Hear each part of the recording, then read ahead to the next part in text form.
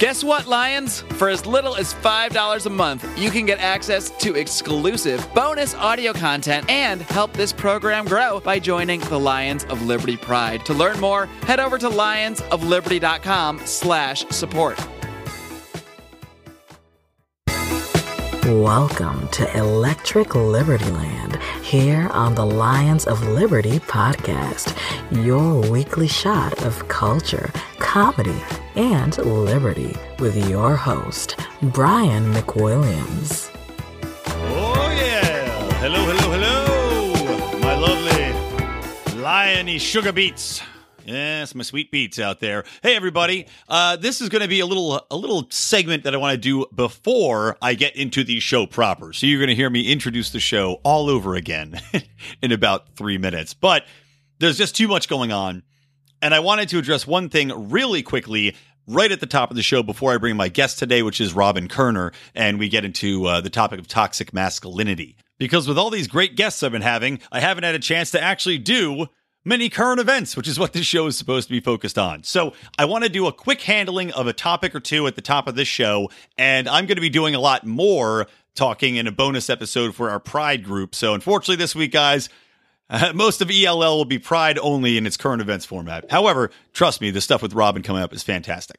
Now, that being said, top of the show, I have to talk about the Foreign Intelligence Surveillance Act and the fact that despite Rand Paul's objections, despite the objections of virtually all Americans and anybody who should remember all of the horrible things that President Obama did with the NSA, the FBI, and all the spying apparatus on domestic Americans, as well as Americans abroad, regarding brazen violations of our basic rights under the Constitution and the Bill of Rights, of course. That didn't seem to matter because Section 702 was successfully passed through the House and then successfully passed through the Senate with little opposition. I think there were maybe 40 senators that opposed it.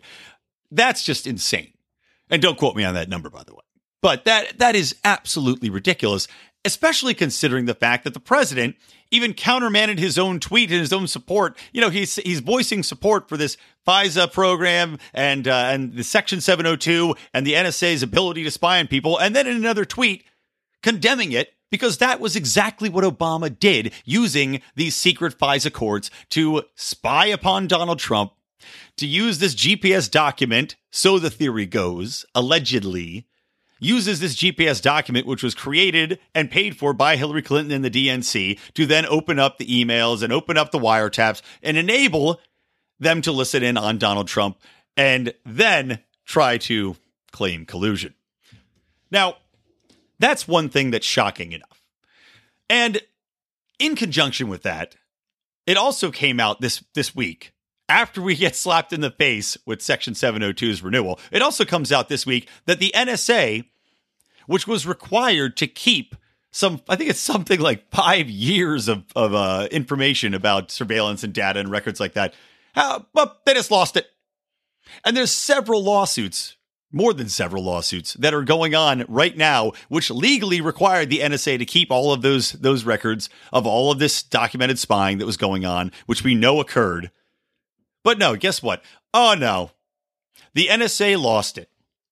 Which of course brings up the question of who is watching the watchers. And this echoes even more thoroughly because the news that just came out today, and I'm recording this on Tuesday, fresh off the presses for you guys in the morning. But the news came out that not only is the NSA deleting things and blocking things, but also the FBI agents that were working with Mueller, working on all these investigations, working with Comey, working to basically undermine Donald Trump, and working to push the narrative of Russia collusion through. Or texting back and forth about how he's such a joke, texting back and forth about what has now, according to certain members of Congress, been referred to as a secret society from text messages that have been released from Peter Strzok and his lover, saying that there's a secret society working against Donald Trump. Those people who have a clearly documented bias from within the FBI, showcasing the deep state at work and the deep state's heavy bias against not only Donald Trump, but perhaps the entire Republican side of things, let alone libertarians. God knows what they think of us. But the FBI says that they do not have the records of some 5,000 text messages, something like that. They lost 5 months worth of information, and it just coincidentally happens to be the 5 months leading up to the election and the 5 months where all of this was going on. All of the most important texting and all of the most important collusion going on between these FBI agents and who knows who else. That's what they happen to lose. And in the wake of all of this, Section 702 is passed. Just sit back and take that and let it wash over you. Let the waves of ineptitude, the waves of clear violations of law, because you're not allowed to delete, destroy any evidence pertaining to a criminal case. And that is, by the way, what is ongoing here, not only with the NSA, but also with the FBI. And also let the wave wash over you. Let it soak into your skin that our politicians that passed this bill and renewed Section 702 of the Foreign Intelligence Surveillance Act, they did this knowing full well that it was just used against them internally, knowing full well that this goes on a continued basis, knowing full well that all of these apparatus are stonewalling Congress in their attempts to get basic information and basic accountability back, and they still passed it. Now, there's a lot of things you could take away from that. Number one, you could say that these people are just imbeciles who are completely brainwashed by the capabilities that they think that the NSA has in preventing terrorist attacks, even though there's not been a single terrorist attack that we can actually trace back to any of these programs. All the terrorist attacks foiled were false flags, well, not even false flags, were operations that were already planned and put into place by the FBI to ensnare terrorists. So basically, FBI created plots that they then diffused themselves. Well done, guys. That's like intentionally trying to have a baby just to abort it. Doesn't make much sense. But not only that, so that's one option. Maybe they're just completely blinded. Option number two is that they know full well that the NSA is doing this, and they just don't give a damn. Because all of the establishment shills are on one team. All of the people that are in government, to stay in government, to grow government, could give two damns about Donald Trump having his rights violated, because they all unanimously would have preferred to have Hillary Clinton in there. And to them, the ends justifies the means, of course, being the spying apparatus, which they have now renewed in perpetuity. That is a disgusting and terrifying thing. And I think that is more than likely what the actual scenario is. That all of these people are completely happy knowing that they're all being spied upon because they are on the inside. They are part of this owl-worshipping Illuminati cult that is the Senate and the House. And anybody that happens to be on the outside, well, leave them to the wolves. All right, that's enough at the top of the show. I will link to those in the show notes. You can find that at lionsofliberty.com/ELL56. Otherwise, guys, our Pride students are going to get the rest of this week's extra special bulletin where I will talk about my encounters with the Reason Foundation for a school choice event that I attended tonight, as well as talking about some of the other breaking events that are going through the news cycle. So, without further ado, I usher you into the regular episode that was supposed to air today.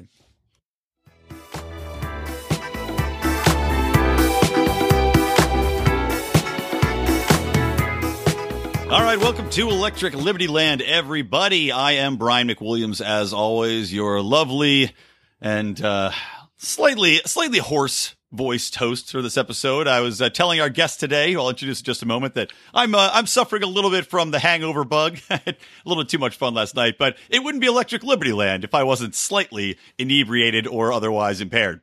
So today, guys, our episode is episode number 56, which means you can find it at lionsofliberty.com/ELL56 for any of the show notes, more information, and article links on our guest. A man who has been on the show before. I find him to be not only informative, but also very entertaining. The one and only Robin Koerner. How you doing, Robin? I am well, Brian. Well, I know how you're doing because you've just told us. Yeah. So maybe I'm doing a little better than you. You know? Hopefully. I mean, I think most people on a daily given basis are doing slightly better than me. So, which is great because I always have something to aspire to. Okay. Now you had to do the intro to this show twice, for reasons that the listeners don't need to know. And the first time you said this was show number 57, and this time you said 56. I corrected myself, so it's good Okay. it dropped out because I said 57, and then I was like, you know what, I think that's wrong. And God agreed. God killed off the audio recording to make sure that the people. That's what it was. Well, good. There you go. There were no accidents. Little divine intervention never hurt anybody. Mm. So before we get deep into it, so Robin is famous for coining the phrase "Blue Republican," and that's something which I think is still holds water to this day. But you've taken that and really exploded onto the scene even more. So you're an author now with a book called "If You Can Keep It" about liberty, and I should read the whole title: "If You Can Keep It: Why We Nearly Lost It and How We Get It Back," talking about liberty. And also, you are now on the faculty for the Foundation for Economic Education. So you were telling me a little bit before when we were just chatting, but I'm curious to hear, how that's going, how you got involved with FEE, because that's just an organization that I absolutely love. FEE is fantastic. I don't just like the fact that obviously they're a bunch of liberty lovers, although they are. I kind of like their humane spirit, right? And they're kind of broader perspective. They don't get stuck in, repeating arguments about how many libertarians can dance on the head of a pin. You know what I mean? Yeah. And so I love FEE. And I think it happened, my joining them as a member of their faculty network, I think is the title or something.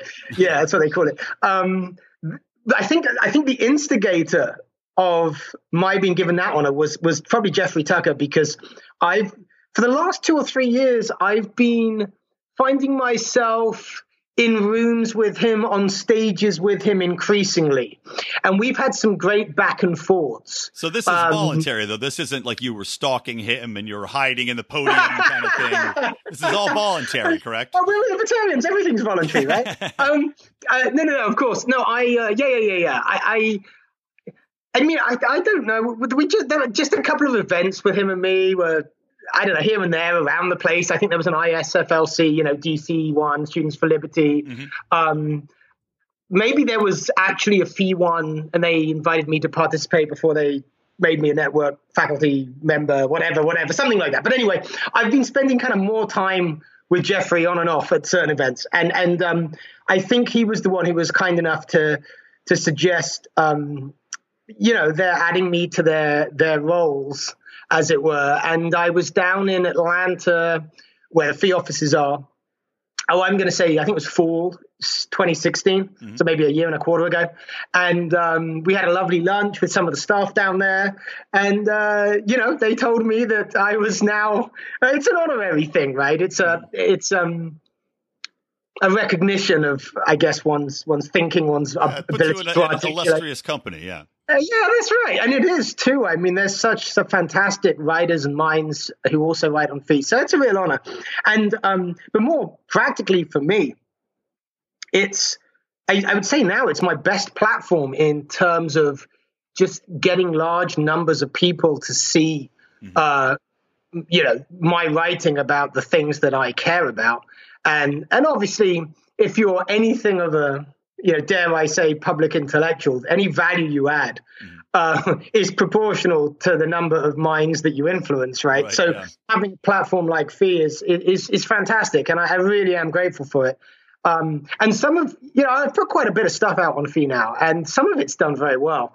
I'm happy to be a part of that. And also, actually, I should say, last year I did one of my political communication trainings at FEEcon. FEE had their first convention in Atlanta. Oh, and I didn't even realize that they had that. Was it pretty robust?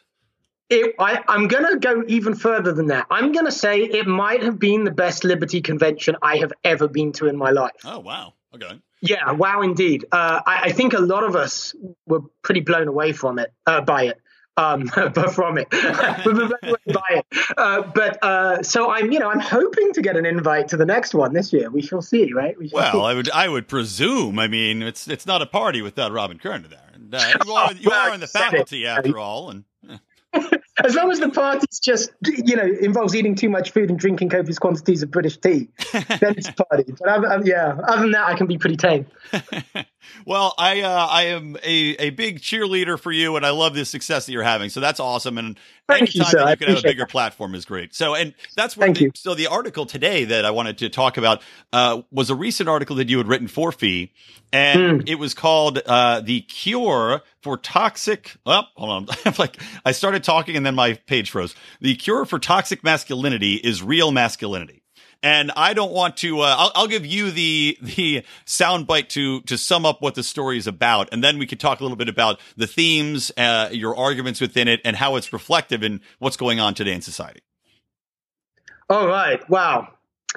Not to put you on the spot. I mean, I could take a I'm shot just thinking, at it. how do I summarize it briefly, right? I mean, okay, so first of all, the cure for toxic masculinity is real masculinity. The word toxic should be in quotes, right? Right. Because like many people, this whole notion of toxic masculinity, I find the notion somewhat, toxic.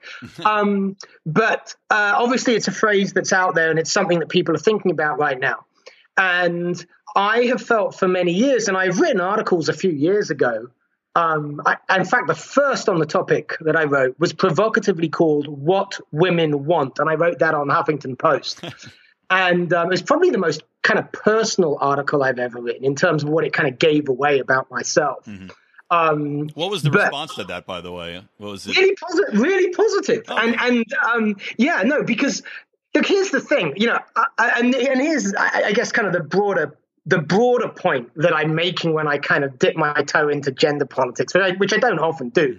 But I think there's a lot going on now. Obviously, there's the whole SJW phenomenon, and a lot of them are talking about gender in one way or another. And there's been, I think the pendulum is swinging, but there has been a fear among a lot of normal people to experience themselves and celebrate themselves as robustly gendered, as being male or female, as like a primary identifier. Obviously we've come through decades of, it's all socialized. All the differences are socialized. Right. You know what I mean? I'm sure your listeners know exactly what I mean. Yeah. And so, go ahead. No, that's right. So what we've done is certainly have made a lot of millennial men. I would say my generation and younger, but as I said, it might be swinging. The pendulum might be swinging at the Gen Z. But I think certainly Generation X and millennials, we are scared of being men because we don't understand how to do that in a way that enables women to celebrate being women and to feel like women. We're scared to indulge in our gender polarity in case it's misinterpreted, in case we will be accused of or be seen as being aggressive or even predatory. There was the idea that I talked about in my original article, What Women Want, a couple of years ago. I remember being brought up with the idea that, no means no. And so obviously, if ever you're chasing a woman, the fact that you have to chase indicates that she's not interested, right? So you should stop. I mean, that was the entire sophistication of my understanding of dealing. And really, so was I was raised in a really similar sense and with the same understanding. And also, my father and I growing up would watch a lot of older movies, Westerns, stuff like that. He was a big film buff. And that traditional role of male and the way you interact, the way you respond and treat women, respectful, you can still be strong and masculine. And even, like you said, people were worried about being too aggressive, but it's not a problem with being aggressive. I feel if you know the boundaries and indeed. You can be aggressive in discussing or aggressively going up to someone to speak to them, or even inviting them to your bedroom. However, that all has to be couched within this framework of safety and responsibility. Right, and mutual respect. And so what, of course, which gets us actually to the article you're asking me about. I've been listening, with some surprise to all of these stories that have been coming out in droves, right, about these guys, who Aziz apart from anything else, and the Louis C.K.'s of the world. Yeah, all of that, exactly, right? And they're just disrespectful, and I'm just thinking, well, this is bad manners. This is bad manners. This is bad manners, and it's, to me, it's not toxic masculinity. It's not masculinity at all, right? It's these kind of qualities, these more, let's say, assertive or confident, more traditionally masculine qualities. I know, as I've grown older, I know increasingly that they are appreciated by women in the right context. But the context is the establishment of mutual respect and trust, which means that, what you don't shout at a woman something rude out of your car window. You don't make a crude suggestion to her if she's sitting there with a kid in a coffee shop. You don't whip out your genitalia just because you've had one too many to drink for whatever you think that's going to get you, right? And the reason I give those examples is because when these stories started coming out, I started asking my female friends do these things happen to you on a regular basis? If so, give me a couple of examples from the last month or two. And these were examples that I got. And I was just shocked at the sheer frequency of awful disrespect by rude men.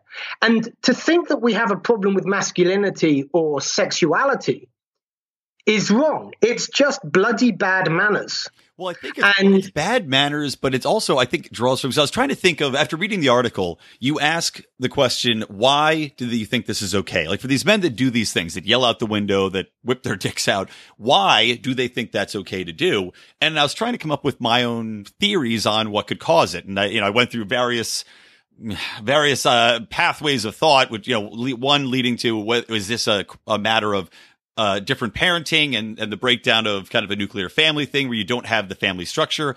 Or is it a matter of looking at the way people raise their children nowadays, wherein you used to have, in a traditional sense of child rearing, you would have a strong parental figure that says, this is right, this is wrong. And, there was an emphasis on being strict, at least to some extent, in the way you brought the child. There were rules and boundaries you were supposed to follow, and the children would graduate to adulthood at some point. And it seems now to me that a lot of this can be rooted in these people bringing up their children and either being a little bit disconnected or self-involved and not raising their children properly to know what's right or wrong, and never actually putting the framework in place where people now feel that they are adults. Like, so much of this behavior is childish. It's very childish. And it's like, you need to become an adult at some point. When you become a man, when you are masculine and a man, you have to identify as an adult and act like an adult.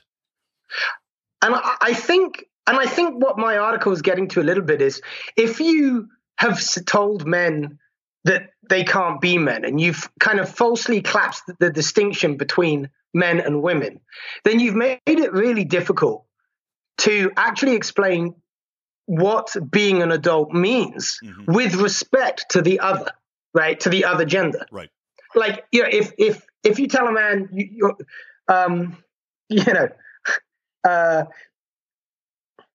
if you tell a man that everybody, well, no, I mean, I'm just, it's because there's somebody in the room with me laughing, and and I'm aware of the laughter, and I was distracted. No, but, I used the example in the article, right, that we don't want the same things. And if we culturally can't have a conversation, in some respects we do, but if we can't have a conversation about what is different between men and women and what it is that men might do that is received differently, and why, if we can't actually just share facts about gender relations because we have so politicized them, right? And everybody's even scared of being gendered and scared of, offending somebody by talking about gender, then you just can't get to the truth of this. Yeah, and it's like everybody's terrified of being identified as the cliche man or woman in the traditional roles. Yeah, and I think, if you...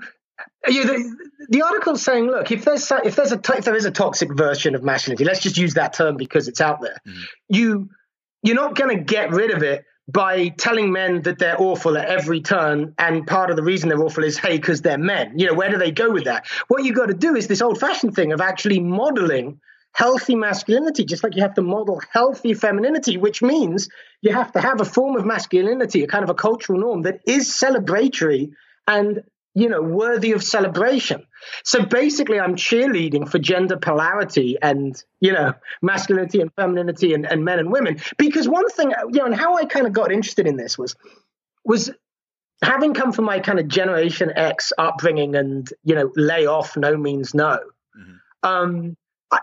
As the older I got, the more I discovered that there's a kind of a beautiful dance between men and women, where men get to provide the masculine pole that is that kind of sets the contextual field in which the woman can experience themselves as really womanly or feminine, right? Mm-hmm. Now, not all women want to do that. Okay, sure, all the time, but a lot of attraction is about that. A lot of the excitement of being gendered beings is about that. And if we're comfortable with that and we can enjoy it and we can reference that without having to apologize for referencing it, right? Without having to be coy about it, then, I think we can turn to these men and just say, what the hell are you doing? This is pathetic. This isn't masculine. It's just pathetic. And we won't have to pay it so much attention, but the attention we will be paying it will be more accurate because we'll be calling it as what it is, which is it's bloody disrespect. It's not masculine, rather than having some weird ideological discussion about some fake kind of masculinity that isn't masculinity at all. Right. And then also I find it's interesting that you've got people that are going out there like, I'll use Aziz Ansari just because of that story.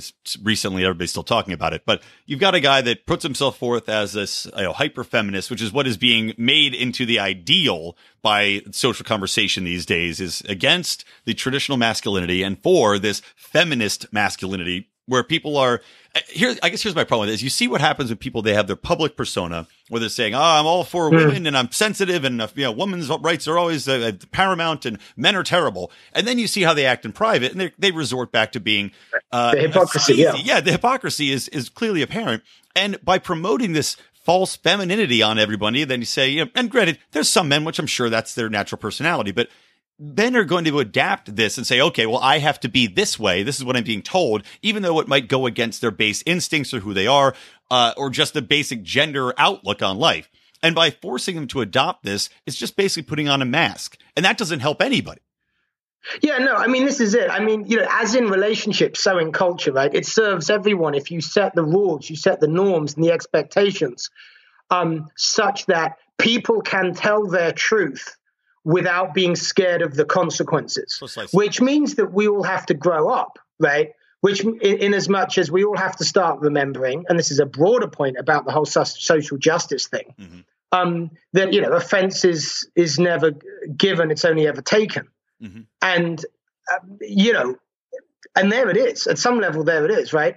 Because I also, I mean, again, you see, the thing that's pathetic about these men, I mean, there is something pathetic and I would say extremely unmasculine about exactly what you've described, right? Which is, well, it's this pretending is having to say again. It's like a sneak attack. It's like it's luring them in under false pretenses, and then once they take the bait, you spring the trap on them. It's because as a man, you're right, but I was going more to the fear. Oh, okay. Like the cowardliness of it. Mm-hmm. It's like, look, if you have a certain experience of, if you're a man and you experience your masculinity in a certain way and women in a certain way, then I mean, don't lie. Try and move the conversation in the way that you feel is real. Or you don't have to participate, but don't hold yourself out to be something you're not. Right. It's like more homogenizing masculinity too. Is that you want to celebrate different people, and diversity of thought is something that has been pushed to the side so often now. And it's the same thing with this discussion with toxic masculinity and femininity as well. And one thing we're starting to see and I do believe that we've hit kind of peak SJW and the pendulum is starting to swing back now. What you need is like one or two cultural or political leaders who just call it, right? Mm-hmm. Who say the emperor has no clothes here. This is why Jordan Peterson, right, is getting such massive play. Oh, yeah. Because there's so many people that are feeling this. So somebody comes along and voices back to them what they already feel. And then it's kind of like this relief, this intellectual and spiritual relief, right? That, oh, I'm not, that's okay. It's, it's shocking how the reaction to him, because he's got people, and I'm a huge fan of his. I really, the recent appearance he had on, I think it was Channel 4 in the UK. Oh, it was excruciatingly wonderful. God, it really was. But it's like you're watching all these false narratives get thrown at him, and someone just putting words in his mouth. You said this. He's like, I never said that. You're extrapolating from this, and it's like just watching him very calmly destroy our world piece by piece and brick by brick, tear it down. But then, you look at the arguments, and it ties into what we were saying earlier when he's talking about the broader, I guess, corporate world and the differences between men and women, and how you can't just ignore them and say it's all social, and it's not true. We'd have exactly, and kind of the meta point here is that nobody should be scared of insisting of having these discussions in empirical terms. Let anybody make any factual claim, and then let's approach it with evidence. Right. And if anybody hears a factual claim and then they jump up and down because they think it offends whatever their favorite victim group is, sorry. Yeah. But not sorry. Sorry, but not sorry, right? Well, this might be a nice segue into the next topic I want to talk about, which is the LA. Well, there's women's marches all over the place that just happened yesterday. So we're recording this on Sunday. The LA, the women's marches everywhere, including Los Angeles, happened yesterday, and they were well covered. Apparently, very well attended. Some of them were saying double the numbers came out as opposed to the initial one, but when we're talking about these, I guess people kind of screaming and going on about, I guess they're not even sure about what they're upset about. And I'm seeing my takeaway from the women's marches is that I see a lot of women going out and they've got the pink pussy hats on and they've got their signs, but it's hard for me to take away a message as to what they're actually out there for, especially women in the United States. Women in the United States have it pretty well compared to other nations. And I look at their marching and they're talking about the wage gap, which has been debunked quite a bit. They're talking about, the sexual misconduct that's going on, which of course there's some credence to that. But overall, it feels to me that it's more outrage against Donald Trump without really being able to name what they're that upset about, and more just a glorification of, yes, we're going to go out there and do it just to have fun. And we're it's kind of like noise for the sake of making noise and just feeling good. So, and what's your take on it? And I don't want to put my views on you because they may be drastically different. So you're saying it's kind of like the current version of the Rage Against the Machine, right? Yeah, it's exactly. Yeah, I don't know. I haven't turned on the news for days. Smart man. I'm kind of more. I am more focused on this. What I see, this kind of broader change, or that I think is kind of going on in historic time, if you like. That is the pendulum hitting its peak, right? Hitting its extreme in one way. And I'm seeing this in many different ways, right? So if I can kind of step back from your question a bit, because then I can say something that I know a little bit more about, but I believe related. I was on a panel doing a panel on identity politics here in Seattle not long ago, and I told the story of a friend of mine, a woman who is she's a PhD student and teaches in the history department at UW, right, University of Washington. And she was put on. Not only her, she and a couple of other people were put under tremendous pressure for simply refusing to cancel their class on a day when there was an anti-Trump march. Now, her having her class, which was scheduled, didn't stop any of her students going to the anti-Trump march. She's not pro-Trump. She just wanted to do her job that day because she's got a responsibility to her students, right? But the majority of the teaching assistants in the history department, I'm not talking about gender studies, right? Yeah. Were made her and a couple of others feel very uncomfortable because she didn't kind of show this she didn't politicize her schedule, basically. And this is a public, and UW, I believe, is a state school, right? Or is it? I believe so. Yeah. So it's it's a public institution, and by saying, okay, we're going to cancel classes for a Trump rally, you're making a very politicized statement that is very pro-Democrat.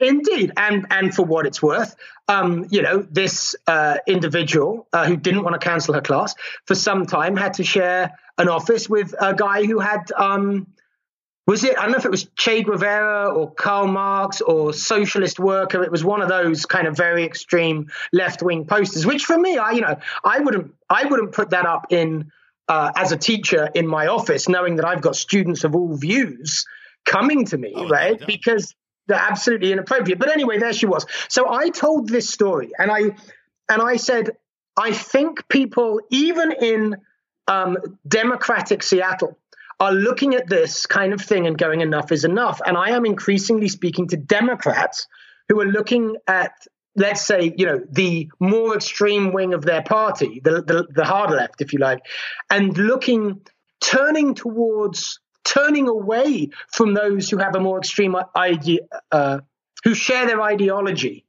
towards those who share a more civil and decent way of conducting politics, right?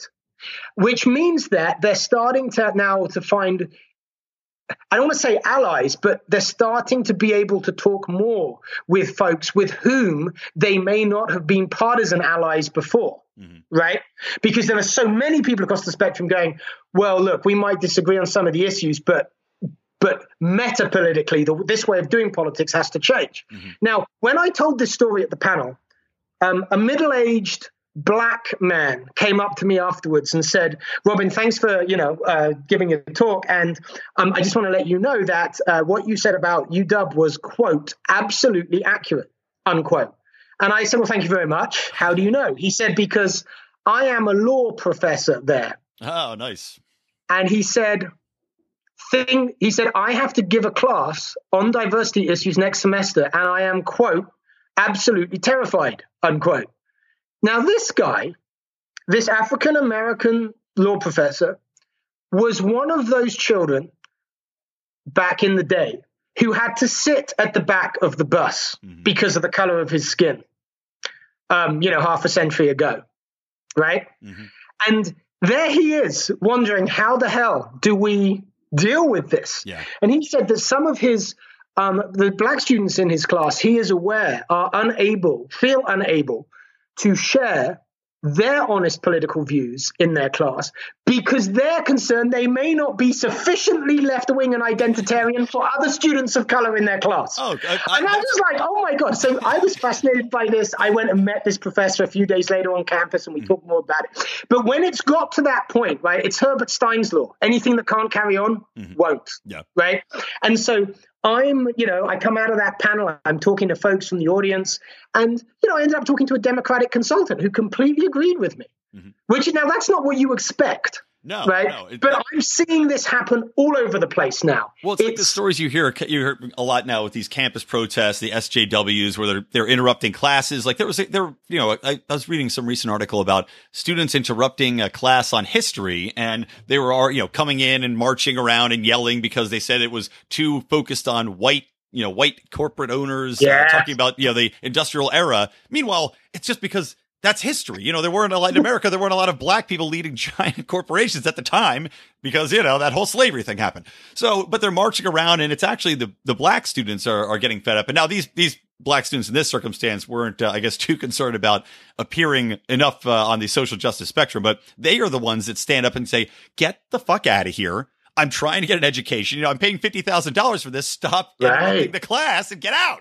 Do you know, I asked the professor that I just mentioned to you, when we sat down for lunch a few days later and discussed this at length, why, how this is being allowed to carry on, right? Right. Why because being expelled it takes away from the education, and the money. I mean, these people are paying a lot of money for an education, and to have it interrupted constantly, expel them, suspend them. I mean, you shouldn't be afraid to actually keep some sort of peace and calm there. Well, so I asked him exactly that question in pretty much that way.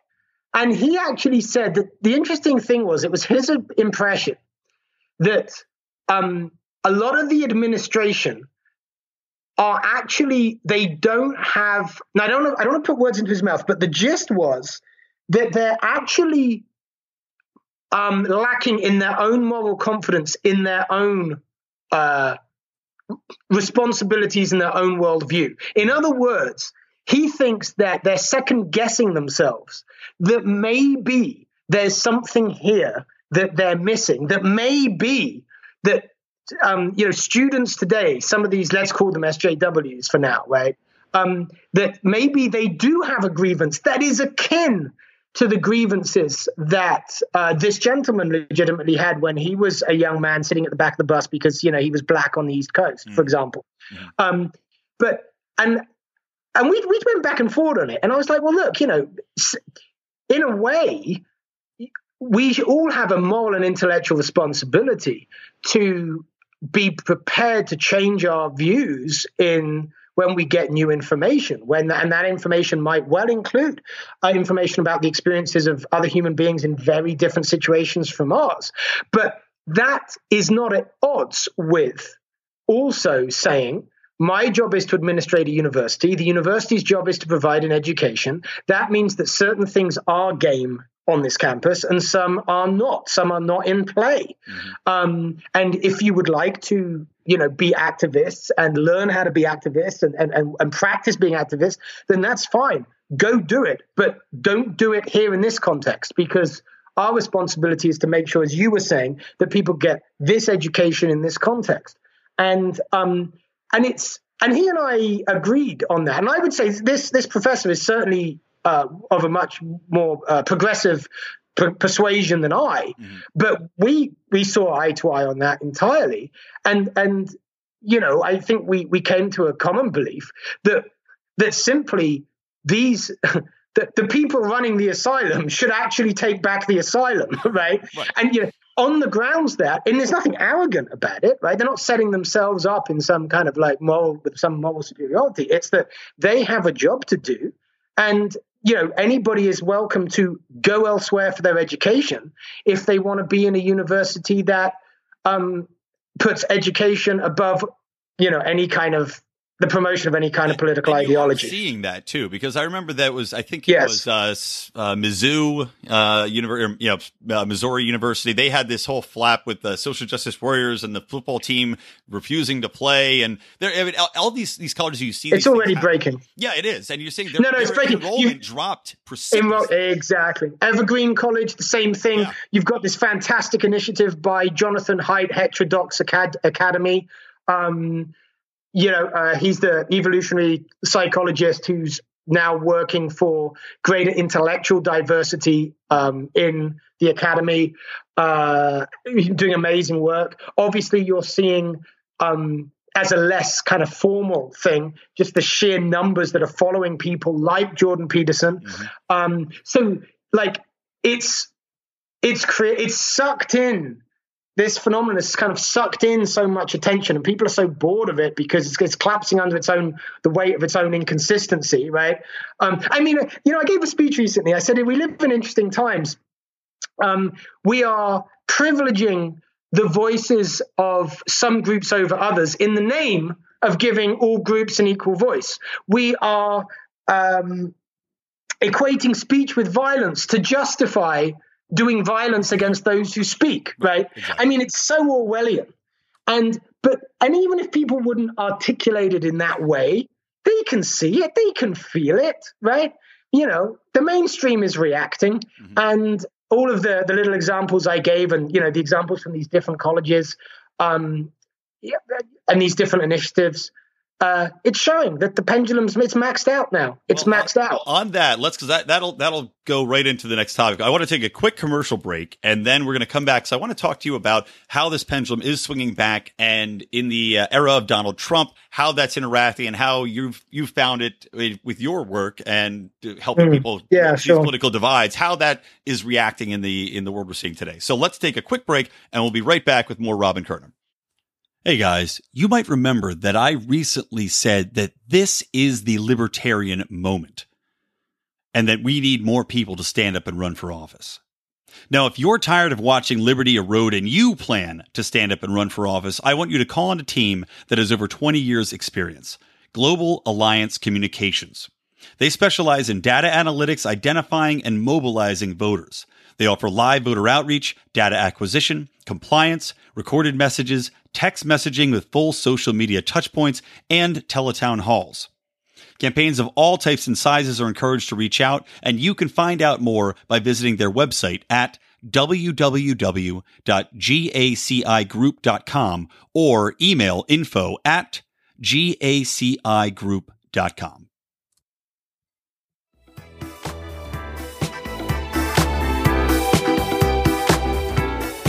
All right, we are back with Robin Koerner. So as I said, I want to talk more about this pendulum swinging and if it's actually going to be easier to talk to people now, even though there's still so much vitriol towards Donald Trump. And you're still seeing the media, of course, is not helping things, very politicized, a lot of left leaning. You know, I saw a recent poll where progressives trust CNN and, of course, conservatives trust Fox News. But people seem to still be very angry at Donald Trump, and it's still hard to have a discussion with people, even though empirically, if you look at his first year of presidency, America's doing pretty well.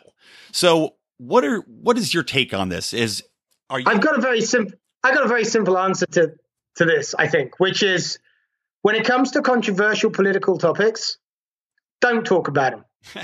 Don't talk about them until somebody asks you to. Don't give an opinion until somebody solicits it. So much of effective political communication is finding your time, finding the right moment. And that moment, in one way or another, is the moment when the person you're trying to communicate with indicates their receptivity to you. Now, Jonathan Haidt talks about moving the bar down from must I believe it to can I believe it? Mm-hmm. And this is very much in line with what I do in my political psychology training and stuff like that, right? Most of the time, if you challenge somebody's political paradigm, their cognitive defenses are set to 100%, which means if they can find one reason to not believe what you're telling them, some reason to believe that it's false, your facts are wrong, it's incomplete, etc., then they will reject it. Right. It's like the automatic rebound because people they bring in such an identity with their personalities and their beliefs that the harder you fight for it, if you don't have an opening, the harder they will push back, just out of an automatic response. Yeah, I mean, because when you're having an argument, or let's say when there's an intellectual back and forth, if for you to be, if the other person has to kind of admit they're wrong to allow you to be right in some respect, then you've created a zero-sum game, mm-hmm. right? And intellectually a zero-sum game. And as I go into at great length in my book and in my seminars, right, paradigms are prevailing way of looking at the world. Let's say our current way of looking at it are so sticky, right? And they're neurologically sticky, they're psychologically sticky. We defend them even if we don't consciously even want to be defending them, right? It works even down at a cellular level. That's a whole other conversation. So don't go at somebody that way. It's much better to try and find the point of common ground from which you can formulate let's say a shared problem, or a problem at least that you can perceive in broadly the same way, mm-hmm. and then have a discussion about, make the discussion more empirical. Mm-hmm. See, the problem is when you're throwing ideological claims at somebody who has a point of view, and that's what you're doing if you're having a political conversation, because the other person's having a political conversation, right? Then they can always object. Mm-hmm. And you say, well, yeah, obviously. But there's a lot of ways about talking about issues that can't be objected to ideologically because you don't make ideological assertions. You don't make general assertions. Let's say, for example, you can tell stories, right? You can actually tell a story about an individual that illustrates a point that were the person that you're talking to consider, mm-hmm. they would have to adjust whatever view they've just given you that you believe to be wrong. because the view doesn't, let's say, deal with the issue presented in the narrative. Mm-hmm. If I tell you a story about a person, you can't object to the story ideologically. That doesn't even make logical sense. You being a person too, empathize. You put yourself in it. So if you can do that, then you can get through to people in a different way, right? Instead of doing argument, you're kind of engaging human empathy. You're engaging a different part of the brain, actually. Right.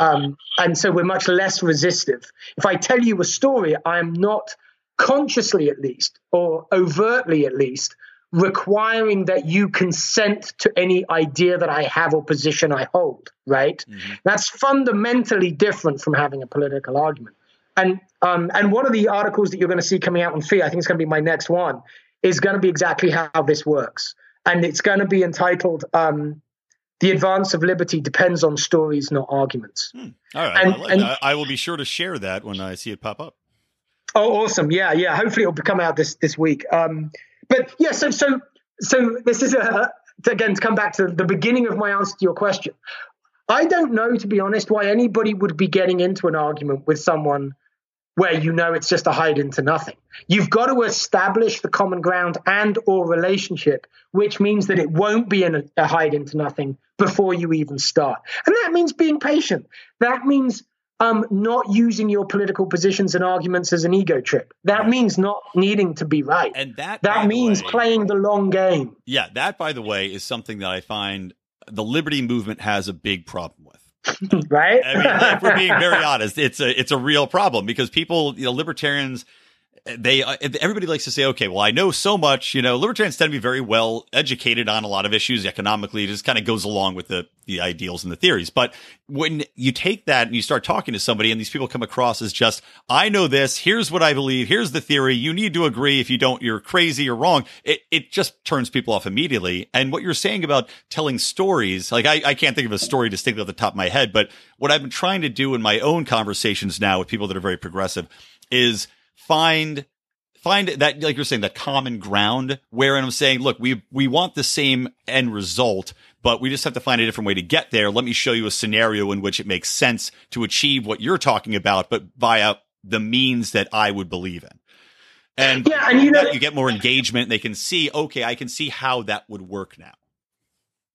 Yeah, and you can actually kind of practice this offline even, right? In as much as you might have particular views you want to share. Let's say with a progressive friend with whom you disagree politically about the best way to solve some social or economic issue. You can literally change. You can do it on a piece of paper. Write down, the claims you're going to want to make or the assertions you're going to want to offer, and turn them into questions. Mm-hmm. Turn them into questions whose answer which lead the person you're speaking to in the direction of the answer. Right. The politics of the left are largely the politics of good intent. They tend to, the left tends to experience its support for policies as coming out of a notion of care, right? It's a care harm axis. Mm-hmm. Now libertarians can, again, you can do homework. You can make this like homework. You can reformulate your positions as statements of caring for victim groups. Mm-hmm. Like you can actually look at the things you believe and say, if X, then this group is cared for more effectively because, basically, right?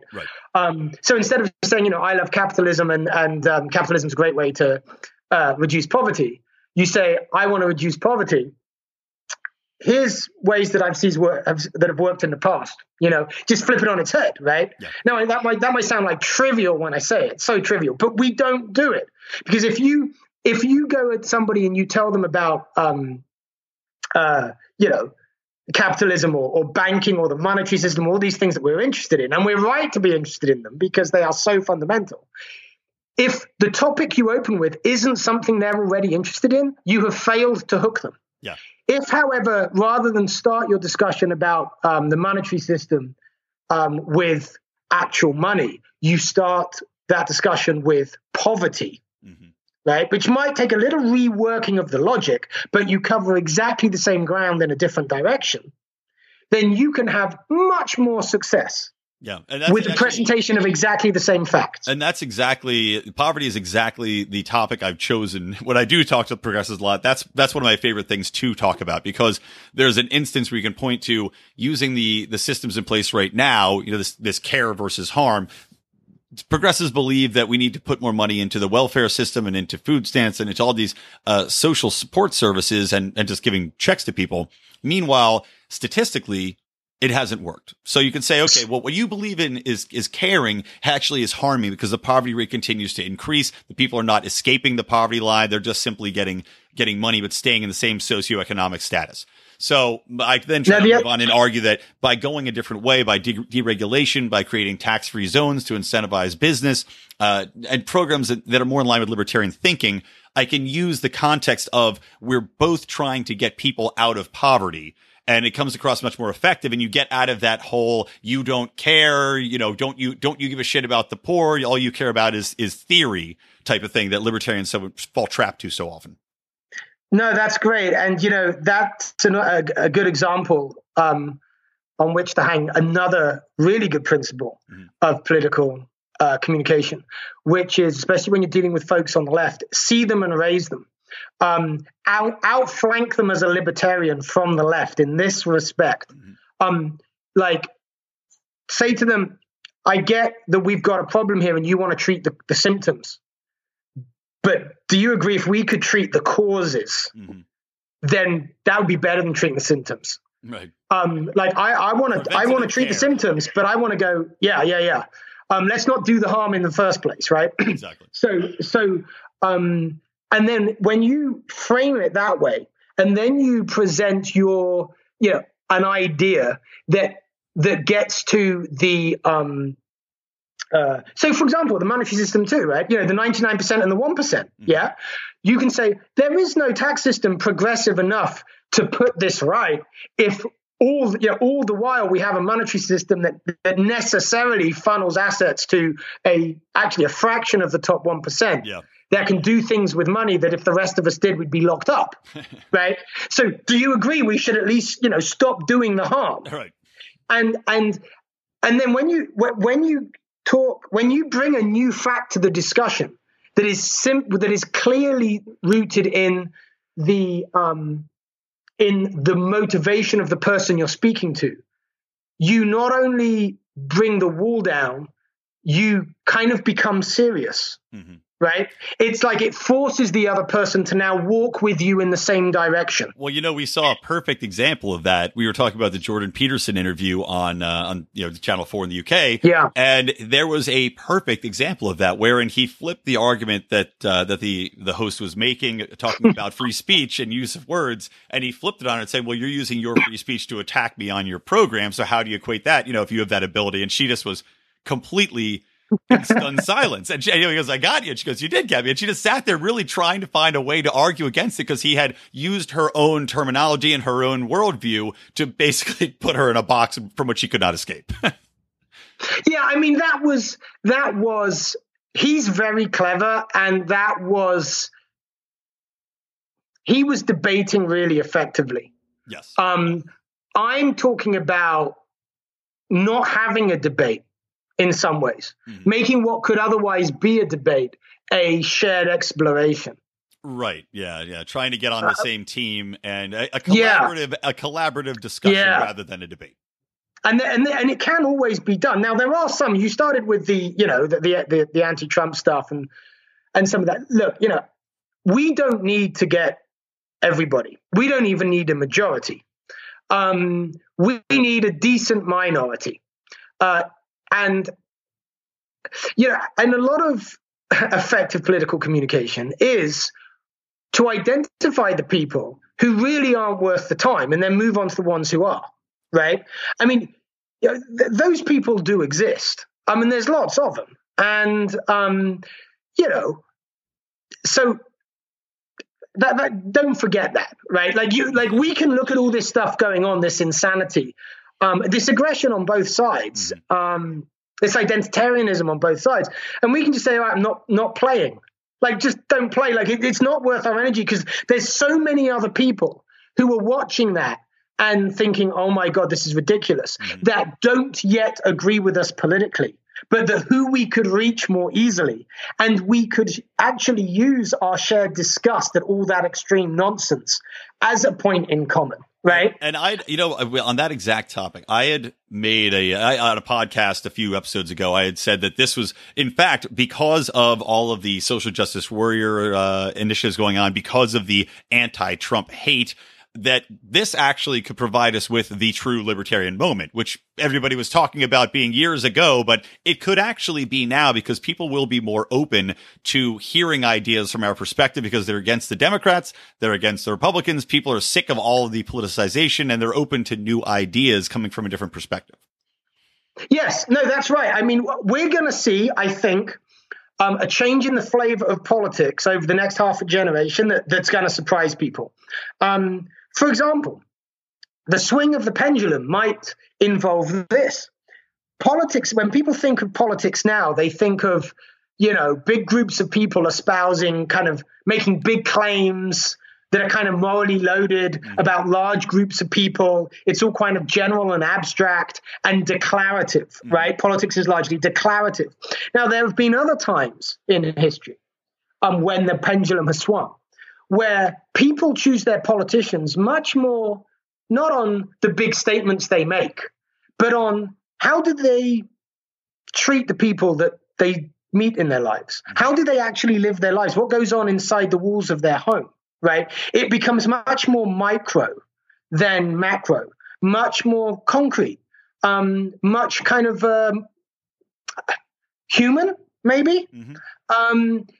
Where we're already seeing, of course, more and more politicians, and this is true both sides of the pond, getting support because of their gentleness, their decency, their civility, their authenticity, right? Those things that you can have regardless of your political views. There's a gentleman in England, a conservative member of parliament called Rees-Mogg. Okay. And as his name suggests, he lives in the wrong century. The guy's like the last aristocrat, right? Everything about him puts him outside the mainstream. He's a Catholic with quite orthodox Catholic views on things like abortion, which, in Europe, that's not an issue. Everybody's pro-choice in Britain. Everybody's pro-choice in Europe, right? His views are really outside the mainstream, but he is completely and he runs up against the kind of the inverted snobbery, right? Oh, here's someone from privilege, right? No, but he doesn't try to hide it. He just puts out who he is, and he's this soft-spoken person who, like he has said publicly, he's never changed a diaper in his life. And he wouldn't, because Nanny would be very upset if he tried. And when the interviewer asked him which nanny, the nanny he had when he was a boy or the nanny of his 5 children, he says it's the same nanny, which tells you something about this family. Now, this guy is so, in his views, in his way of life, so removed from the people he represents. But right now, he might be the biggest political celebrity in England. Why? Because he's gentle, he's decent, he's civil, he's soft-spoken, and he's completely authentic. And all of these things, in other words, he's an antidote, right? He's like the anti-SJW. He's anti-identitarian politics.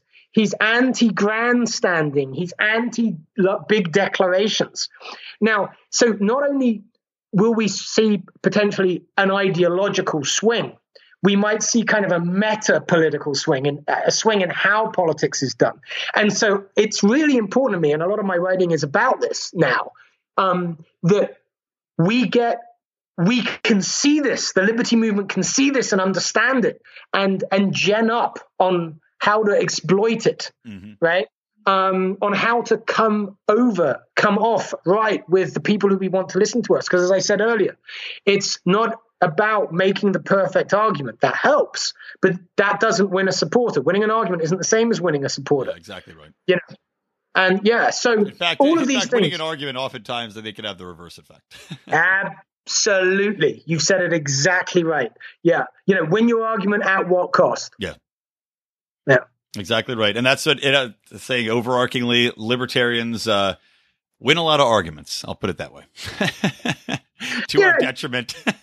Yeah. I know you've got to wonder, actually, what an argument one really is if you haven't actually changed the mind of the person you've spoken to. Yeah, all it does is leave them feeling a little bit sour towards you, embarrassed most likely, and more adamant in their views to find a way in which you were wrong the next time. Yeah, that's right. Yeah, it's right. Self-defeating. Yeah. I mean, part of something that's worth taking to heart for a lot of libertarians is, in the long run, you will have a much better effect for liberty in America if, in an interaction, rather than get out the entire libertarian canon, an interaction with some new person, you give them a surprisingly good experience of a libertarian that challenges whatever they think is true of people that they give that identity to. Right. Right? Don't hit them with taxation is theft right off the bat. Do you know what? Probably don't hit them with that at all. Right, because if it is, let them work that out and see if they're either going to get there and believe it or not. If they don't believe it and you just tell it to them, what does it give you? The fee, since we started talking about fee at the beginning of the show, they have quite sophisticated data analytics, and I can't remember the exact context in which I was told this, but I was told that they have tracked a number of the impact of a number of libertarian statements throughout all of the things that they publish, and the one that they believe has and there's like 100 of them, right? Of kind of libertarian tropes. And the one that they've identified as being the least effective of all is taxation is theft. Yeah. It's a darling among hardcore libertarians for all the wrong reasons. And I'm not surprised to hear that at all. Although I am fascinated. I got to do some research into these tropes that they're researching, because it sounds really interesting. But because I'd love to see if there was a list saying what are the most effective, and maybe explore that in another podcast. Yeah, no, I actually would love to. When Jeffrey, I think it was Jeffrey who told me that, I got excited. I said, one day I want to sit down and look at this data, because obviously, I'm in political psychology and communications for the purposes of advancing liberty, and I am also an empiricist, right? I have what I think are good ideas sometimes, but if the data tell me they ain't good, then I'm the first to move on, right? Because it's like, if we could find, if they've got the data and say what are the most persuasive arguments for libertarianism for which to open a conversation or to put forth during a campaign, I mean, that is incredibly valuable to the movement, and to I'm sure they can monetize that in some way, shape, or form. Yeah, quite. But no, that's I mean. This does sound like a good time to plug my book, actually, because even though I don't have that data set, that's perfect. Because I'll let you plug away, because I'm going to wrap the episode anyway. So get a good book plug in there. Well, I was just going to say, since we're right on top of this topic now, even in the absence of that exact list of data from Fee, my book, which you kindly mentioned earlier, If You Can Keep It, Why We Nearly Lost It and How We Get It Back, is exactly about how to message libertarianism in a way that actually wins supporters, not just arguments.